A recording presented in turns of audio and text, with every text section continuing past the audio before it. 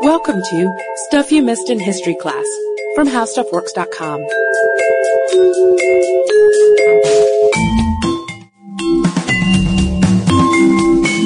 Hello and welcome to the podcast. I'm Katie Lambert. And I'm Sarah Dowdy. And Sarah read a really cool article that got us thinking about King Herod, of all people. I did. A few months back, National Geographic had a really neat article about King Herod's tomb. And then recently, Smithsonian just put out one. And I got to thinking, we need to talk about this. Historical celebrity. So most of us know King Herod from his biblical reputation, which is about the massacre of the innocents, where in preparation for the birth of the Messiah, he had all the male infants in Bethlehem killed.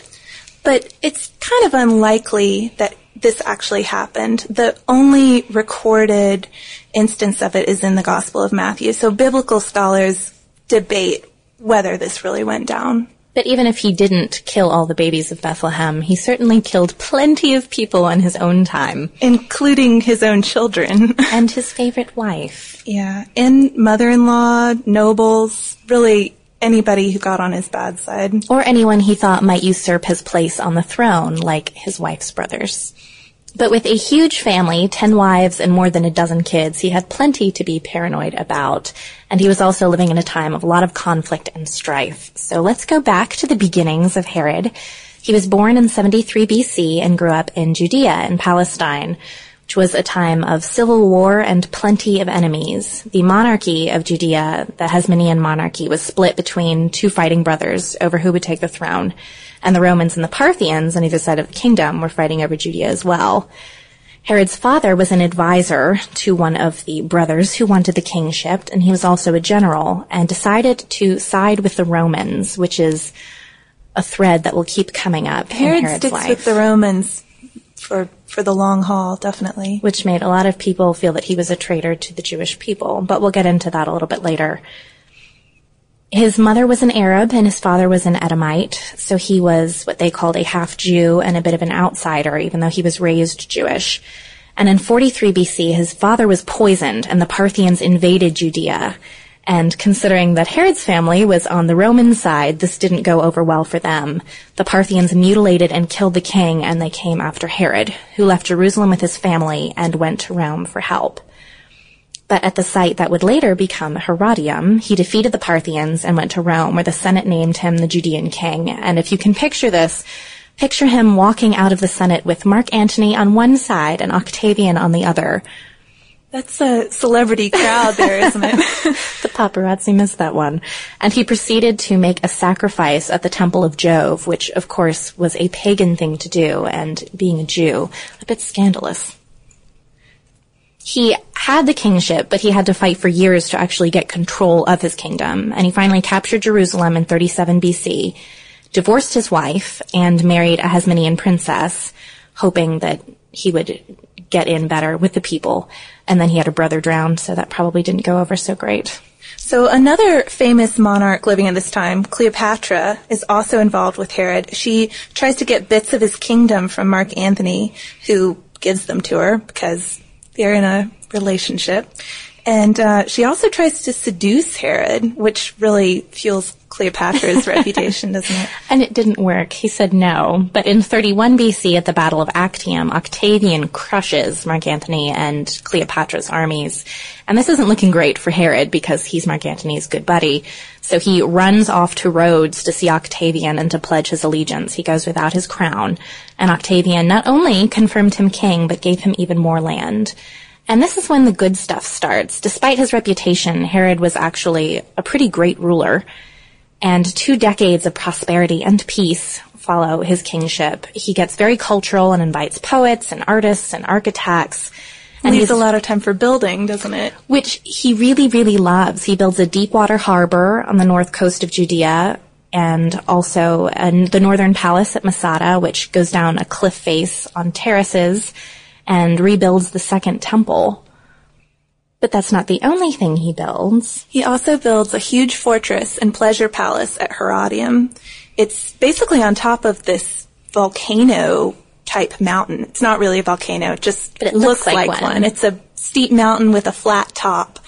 And at the bottom of it is the pleasure palace sort of area, Lower Herodium. It fills 40 acres. It has homes and gardens and stables and this huge pool that's about as big as a soccer field that even has an island in the middle. So it's all very luxurious.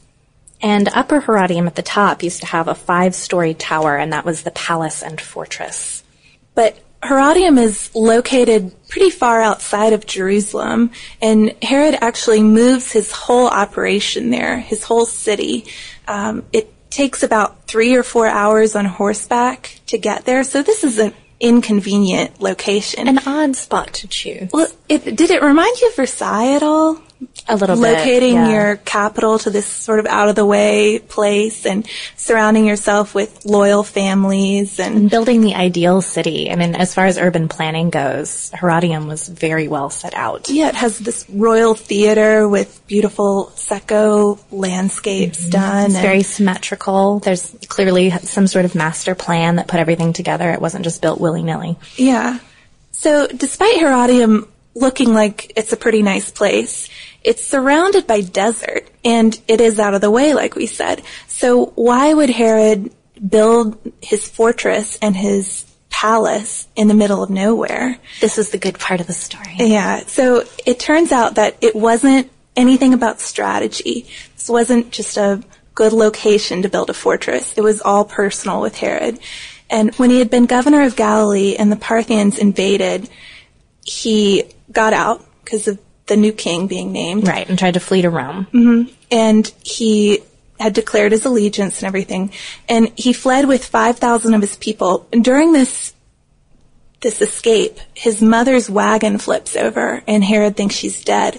He's about to commit suicide when he realizes that she's actually okay. And later, he returns to the site and fights, like Katie talked about earlier. And he makes a promise that he'll be buried there as a tribute both to his victory and to his mother's survival. So if he says that he'll be buried there, where exactly is his tomb? Because we've talked about Herodium, but we haven't actually talked about Herod's tomb. And Herodium, people have actually known about it for a while. Obviously, it sort of faded off the map sometime after Herod's death. This is his spot after all. But it was positively identified in 1838 by an American scholar, Edward Robinson, who compared it to a Greco-Roman historian's accounts and identified it as the historic site. But people still didn't know where the tomb was, and it has kind of become this biblical quest for archaeologists to positively ID Herod's tomb. But we didn't find it until April of 2007, when Ehud Netzer, an archaeologist, said that after 35 years of archaeological work, he had positively found the tomb, was absolutely sure that he found it. And lots of folks had been looking for this tomb. The 1860s, a French explorer was focusing on that island in the middle of the pool. He thought that would be the place Herod was resting. Another archaeologist checked out the summit of Herodium, and later Lambert Dalton, which I thought Katie might like. Not related. Who is from the Silicon Valley, thought that the tomb must be located at the base of the highest tower on the mountaintop. But Netzer wasn't swayed by any of these previous expeditions. Well, and he wasn't looking for Herod's tomb when he even started excavating different locations. But at some point, it turned into an obsession. And in 2006, he saw an irregularity in a wall and decided that, again, since everything looked so planned out, if something was irregular, that must mean something bigger, and decided that's where they should look. And he had already so thoroughly covered the lower complex, he was pretty sure the tomb was not there. He had looked everywhere it could be. So in 2007, they found fragments of hard pink limestone with rosettes on it and thought there's a good chance that might be his sarcophagus. And then later in April, they found giant blocks of white limestone, which would have been part of a structure that was 80 feet high. And according to the National Geographic article, There was a cube-shaped first floor, a cylindrical second floor, and a high-peaked roof. And they also found 2 other sarcophagi that weren't quite as nice, along with some human bones. So Netzer suspects Herod probably changed his mind about the burial spot. This halfway up the mountain location is kind of surprising. It is the last place everyone looked, obviously. But there's still a little question about whether this is for sure Herod's tomb. It's definitely a royal person's tomb. Yes. But there's no inscription. Which is the kind of positive identification you really want. But part of the problem with that was that the sarcophagi had been destroyed about 70 years after Herod's death during one of the Jewish revolts against the Romans, and it's clearly been smashed to pieces with hammers. So even if there had been some sort of identification, it may have been purposefully destroyed. So while Herod was obviously unpopular enough to get his tomb smashed 70 or so years after he died, he wasn't super well liked even immediately after he died. Part of that comes from his great deathbed idea to imprison a lot of the local notables, Jewish notables, and ordering them to be killed after he died. Because that way, everyone would be even sadder that he was dead. Yeah. Not only had you lost your king, you lost all of your notable Judean citizens. But obviously, Herod dies and these guys are let go and everybody celebrates because, hey, you know, all of our notable citizens are alive. And they were none too impressed with their king at that point. Yeah. Although we've talked about Herod's tomb, we haven't talked about his actual death, and it's a bit grisly. He has a pretty remarkable, if disgusting, death. I love these modern-day diagnostics where... I know, me too. Yeah, it happened recently with Mozart. Mozart and Streptococcus. Just where modern doctors go back and look at the case history of some famous long-dead patient and try to diagnose how they died. And this happened a few years ago. A Dr. Jan Hirschman made a diagnosis based on the biography of Herod by Flavius Josephus, which was itself based on an account of Herod's court historian.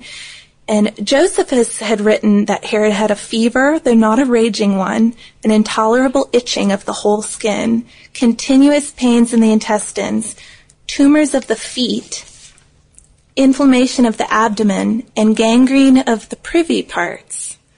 Also, he had asthma, limb convulsions, and bad breath. I saw the bad breath thing too, and putrefied and worm-eaten genitals, along with a ravenous appetite and an ulcerated colon.